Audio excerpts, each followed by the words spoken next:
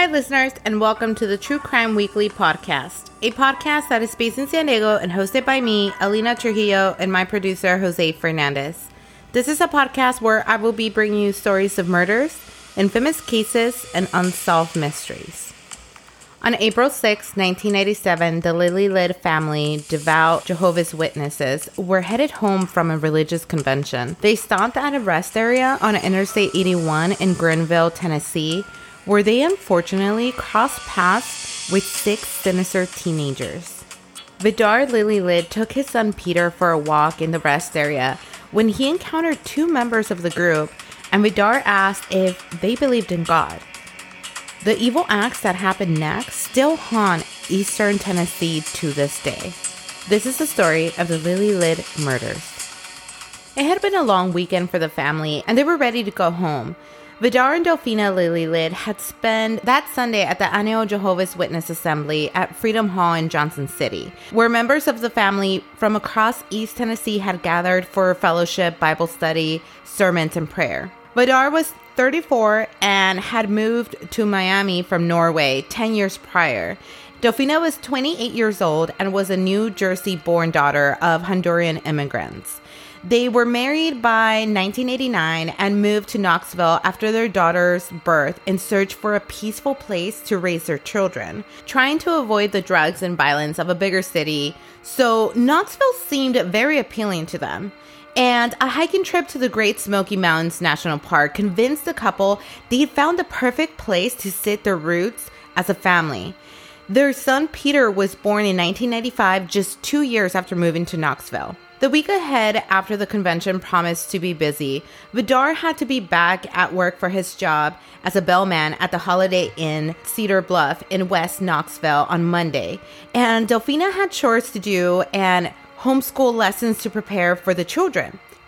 The family lived in a 50-year-old home in the Powell community, and the house needed some work, okay? And the parents had finally saved enough to buy a new swing set for Peter and Tabitha. Later, they hoped to renovate the upstairs into an apartment for Delphina's mother. And in just a month, they had planned to fly to Norway for the first time with their children to visit Vidar's relatives. As they were heading home from the convention, some friends invited the Lilly Lids to stop by for dinner.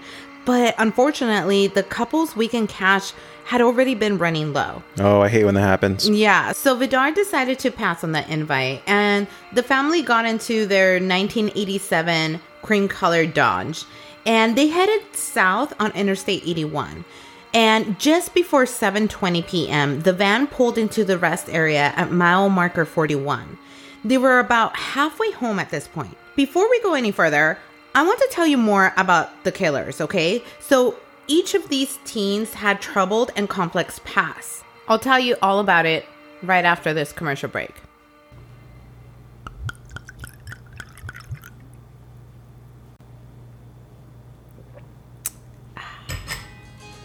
That was fantastic, Jose. You want to know what I just did? What'd you do? I opened up, and you don't get any. I opened up the new wine that I received from Wine of the Month Club. So, do you, Jose, want to treat yourself or someone special to great wines month after month?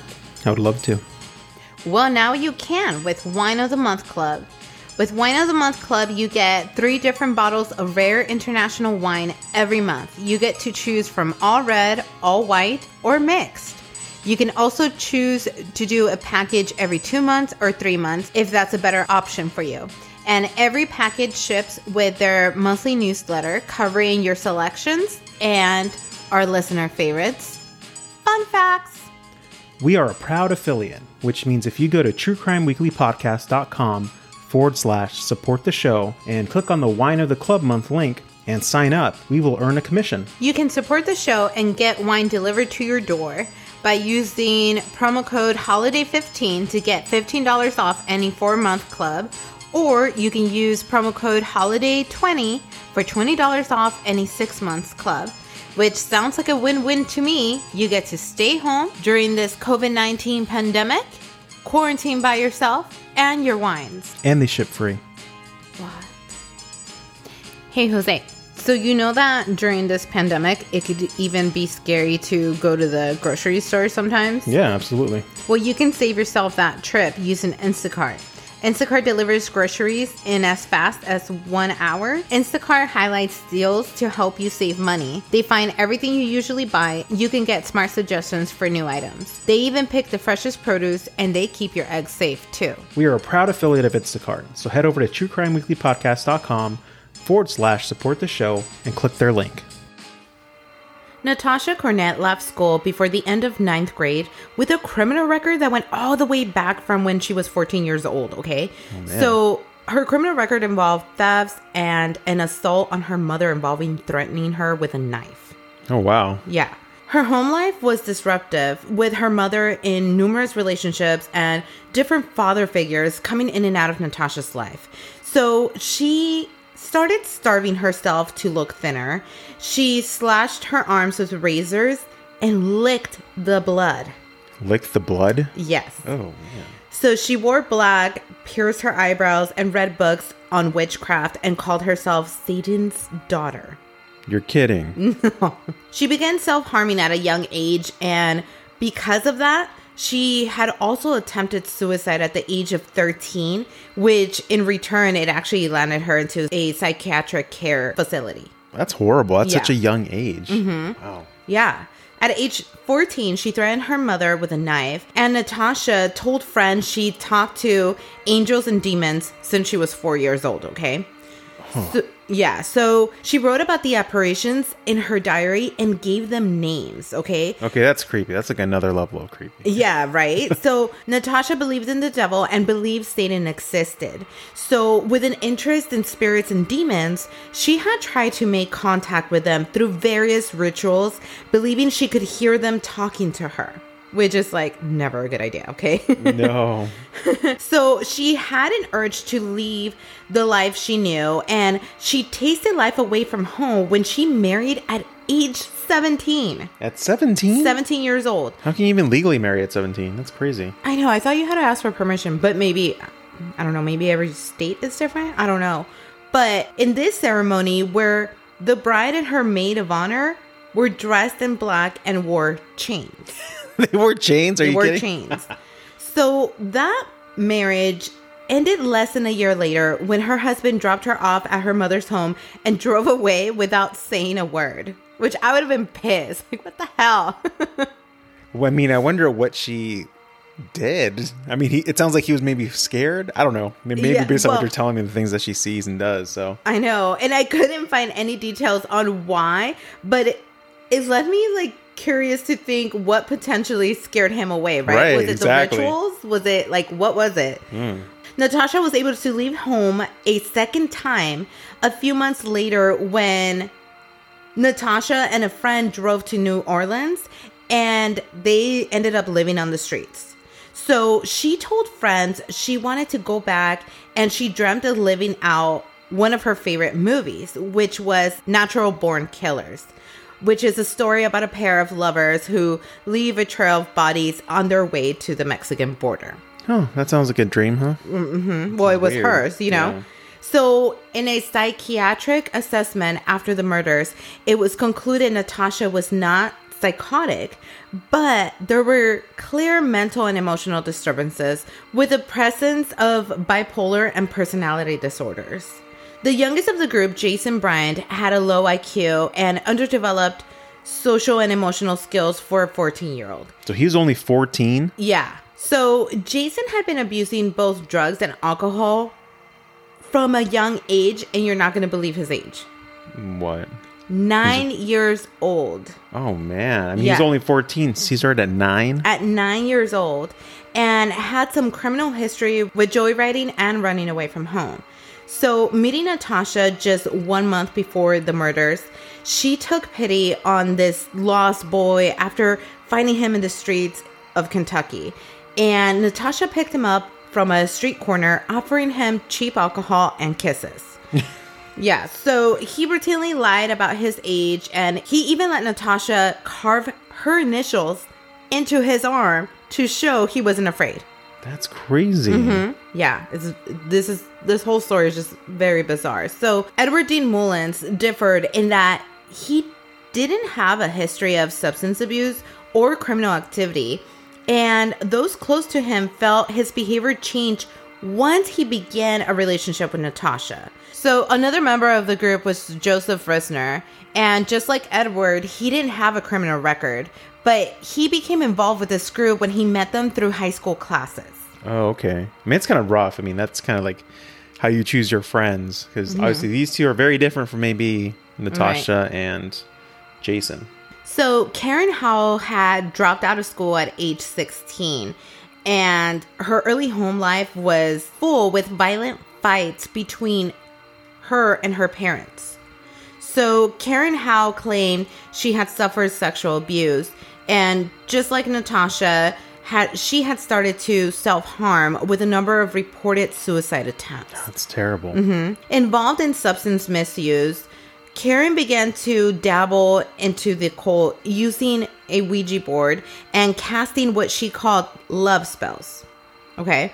And also with a low intelligence score, just like Jason, Karen was assessed as being able to engage well but easily gives up when under pressure with poor judgment and reasoning skills. So Crystal Sturgill had no prior criminal behavior, but had noted emotional neglect on her record due to her home life with her mother and stepfather. And 4 months before the murders, Crystal had accused her stepfather of sexual abuse dating back a number of years, to which her stepfather confessed to. That's just awful. It is. That's awful. Yeah. So her mother, however, didn't believe the allegations despite her husband's admission of guilt, causing a difficult rift between mother and daughter, which is completely understandable. You know, how do you not believe your daughter? For one, those are serious allegations. Right. And two, he's even admitting to it. Yeah. See, because of that, you're splitting us up or whatever. That's just terrible. Right. Yeah. Terrible. So unable to stay living at home, Crystal moved from family member to family member, being told to move on from each after short periods of time. So by the time she met Natasha, she had lived in over 13 locations since her reports of abuse 4 months earlier. And she ended up accepting Natasha's offer of somewhere to stay after running out of options. 13 places in 4 months. 13. Yeah, it's horrible. For a kid. Mm-hmm. Oh, man, that's rough. Yeah. So at the time of the murders, Natasha was in a relationship with 19-year-old Edward, okay? And Karen was seeing 20-year-old Joseph, the oldest of the group. So Joseph was the oldest, okay? Okay. So Joseph had his mother's car, and at some point, they all agreed on a road trip towards New Orleans. Like Natasha had done before, right? Right. So before leaving Kentucky, they stole 2 guns and a handful of cash, but what their intentions were was never fully established. So the idea to leave town and head down to New Orleans came up during a Friday night party of drinking beer and getting high in a room at the Coley Motel in Pikeville, Kentucky on April 4th, 1987. So now, at the same time as the Lily Lid family pulled into that same rest stop, the 6 teenagers were already there thinking of stealing another car. So they were concerned that the car they had wouldn't make it down to New Orleans. At the rest area, Peter Lily Lid was restless and crying from an earache, so his father Vidar took him for a walk. So Delphina and Tabitha headed to the restroom and stopped to chat with a friend, Karen Sinclair, who was also heading home from the assembly with her teenage daughter, Kara. So they talked about the weather, the ride home to Knoxville, the weekend ahead. As the women walked in, Natasha and Karen walk out. So Joseph smoked a cigarette as the rest of the group hung around the vending machines. He knew the car wouldn't make it much further. So the hatchback hadn't run well to begin with. It could barely hold 4 people, and now it was carrying 6 people. Oh, yeah, there's no way. Now you got it stuffed like a sardine can. Yeah, so the group had stolen 2 guns, which was a 9mm and a .25 caliber, and some cash before leaving Kentucky. So the thefts had put them behind, adding up to a late start that afternoon. So he'd caught a speeding ticket an hour before when a trooper stopped him on the way through Gate City, Virginia. Really? Just an hour beforehand? Yeah. So Vidar and Peter stood by the door to the visitor center as Natasha and Karen walked out. So Vidar, who always kept a religious pamphlet handy in his pocket, looked up and smiled. And he said, "Do you believe in God?" Natasha shook her head. "No," she said. "God never answered any of my prayers when I needed him." I mean, I don't blame her for saying that based on her life. Right.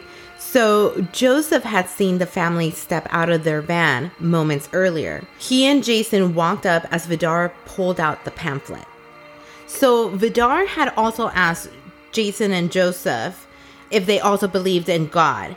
And later, Joseph actually testified, and this is what he said, and I quote, he had a pretty thick accent. He was talking about God or something, and he said, "Would you like to learn more about God?" And I said, "Well, yeah, sure," end quote. Delphina and Tabitha come out of the restroom, and Vidar invites the four of them over to a nearby picnic area to talk.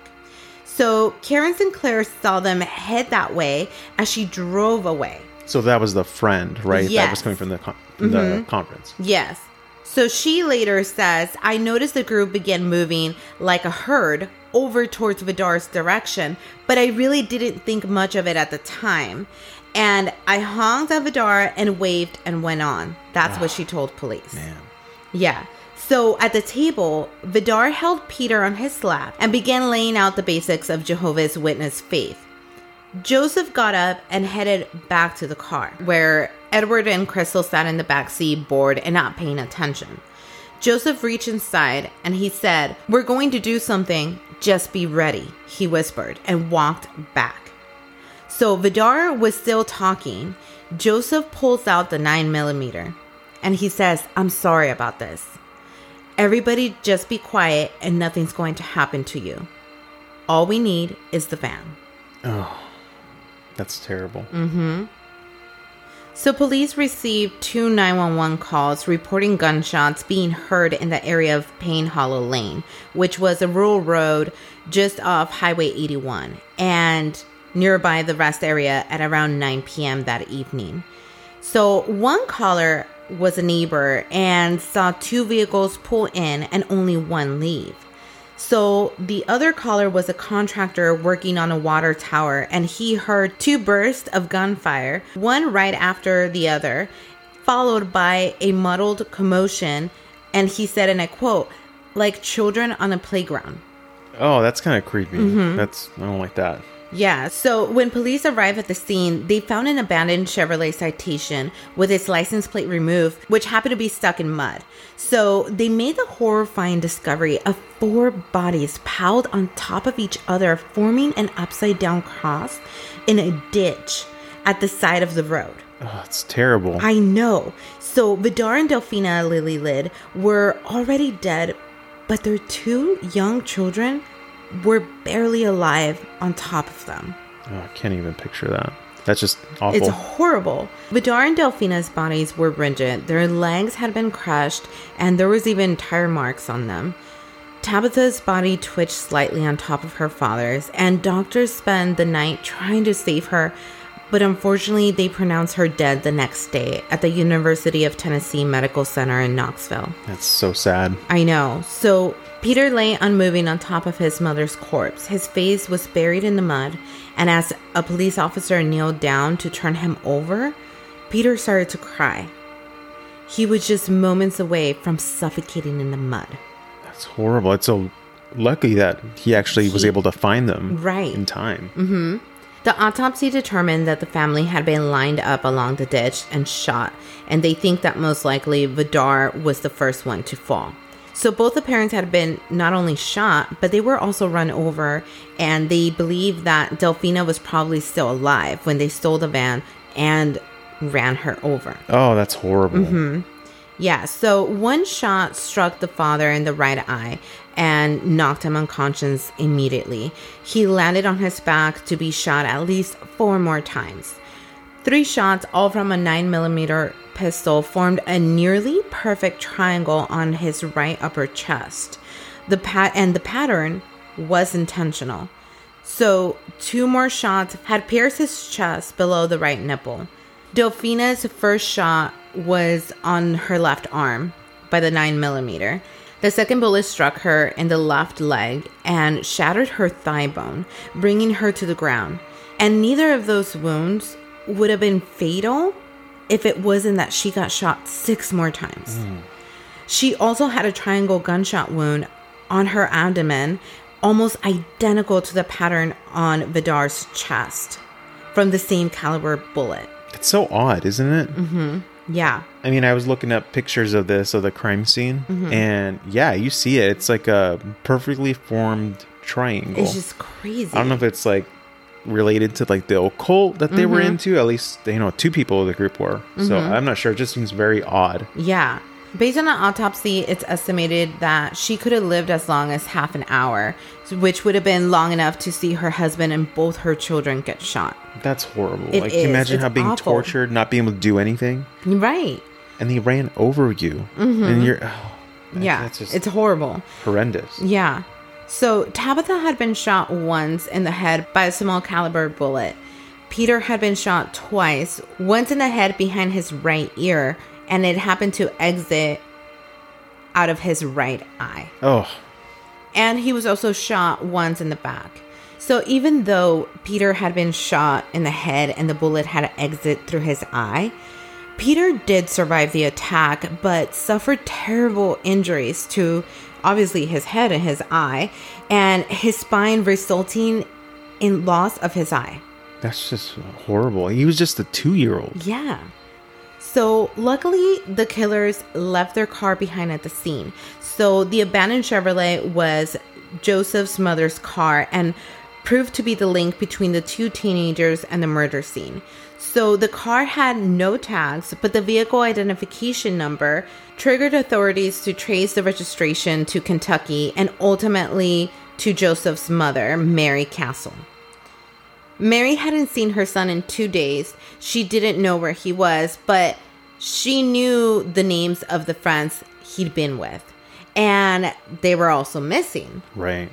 So the Lily Lids Dodge van is now in possession of the teenagers and was heading towards Mexico after they abandoned the idea of going to New Orleans. Yeah, probably because they killed an innocent family. Right. So after shooting an innocent family dead, they decided to continue the road trip with no remorse for what they had done. Get this. So the teenagers actually did cross the Mexican border, but upon trying to re-enter the U.S., the lack of correct papers and license plates and the license plate that was checked on their stolen vehicle obviously quickly put an end to their time on the run, and all 6 of them were taken into custody. Good. Yeah, so, obviously they were dumb enough to cross the border, not even have the correct papers to cross back to the U.S., and eventually that's what led to their capture. Yeah, they were dumb kids. I mean, I don't know if they can even perform those acts, but think that just taking out a license plate from a car is going to, okay, they won't be able to catch us. Right. Come on, there's a VIN number. So stupid. So with Karen and Jason being under 18 years old, they were juveniles facing life sentences without the possibility of parole if convicted of murder. So the other 4 who were over the age of 18 were charged as adults, and they were seeking the death penalty against all 4. On February 20th, 1998, almost 1 year after the murders, all 6 defendants pleaded guilty to charges of murder and attempted murder, waiving their right to trial by jury. Let me guess. So they can get out of the death penalty. Well, in exchange for their guilty pleas, the sentence of death was removed from the case, leaving all 6 defendants accepting sentences of life in prison without the possibility of parole. You hear that every time. I know. So, although the teenagers spoke of what happened before the shooting and the immediate events leading up to it, when it came to details of the shooting itself and who fired the the fatal shots, their stories began to differ. No one was willing to take responsibility for firing the weapons that ended the lives of the Lillard family, which to me, it's, like, what cowards, Yeah, and there were 6 of them. They were all Right. aware. Who the hell knows what the hell their plan was to go down to New Orleans with weapons and money or whatever. But, Right. I mean, they went through with doing that. Why did it have to go to, instead of just taking the van, why did it have to go to actually murdering a family? Right. And then the way they did it, that's terrible. Yeah. So now remember, Jason was the youngest of the group. He was only 14 years old. Okay? Right. And he was blamed by Natasha, Joseph, and Karen for pulling out the gun and shooting the family. So they all kind of pointed at the youngest. They claimed that they had no warning and had no idea he was going to shoot them, which is like, really? Really?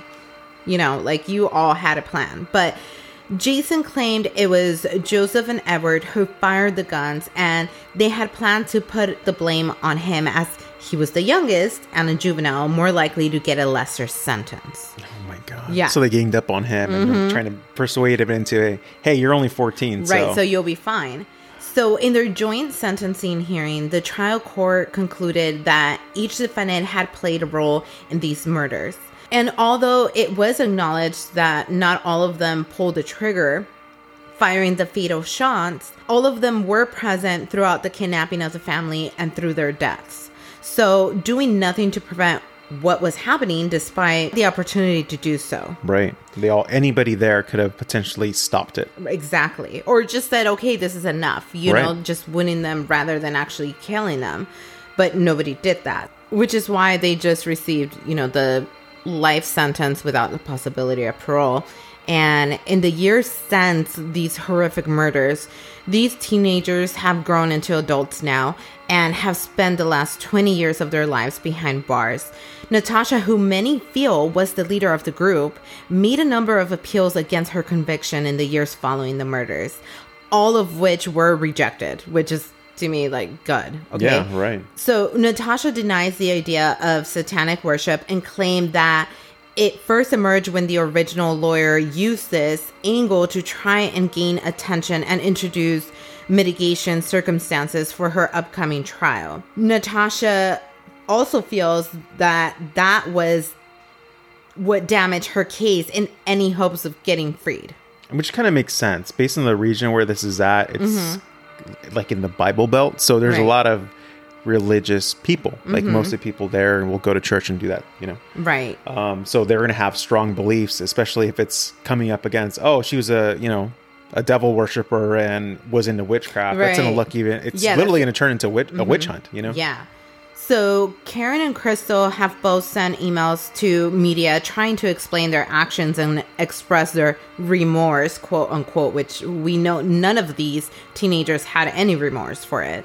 But now they're claiming that they did. Right. But get this. Both Karen, Crystal, and the youngest, Jason, could potentially have their sentences reconsidered because in 2012, U.S. Supreme Court decided that mandatory life without the possibility of parole sentences for juveniles were unconstitutional. So that means potentially that could be a way out for Karen and Joseph because they were the youngest. So that kind of makes sense. We've seen that in other cases come up. I can't remember. It was certainly several episodes back. But I mean, that's still like, you're still a part of that. You know what I mean? So I mean, you still did these horrible acts. This isn't a small crime. Right. You know what I mean? Yeah. No, I agree 100%. So according to Karen, she says that they were never a cult and that there wasn't any satanic rituals, okay? So she was saying that they didn't actually move the bodies to shape them in an upside down cross. And that there was no taking turns of shooting the family. I don't know. I find that hard to believe, right? I mean, I guess, okay, fair enough. Maybe they weren't doing the rituals or whatever, but they still did these horrible acts.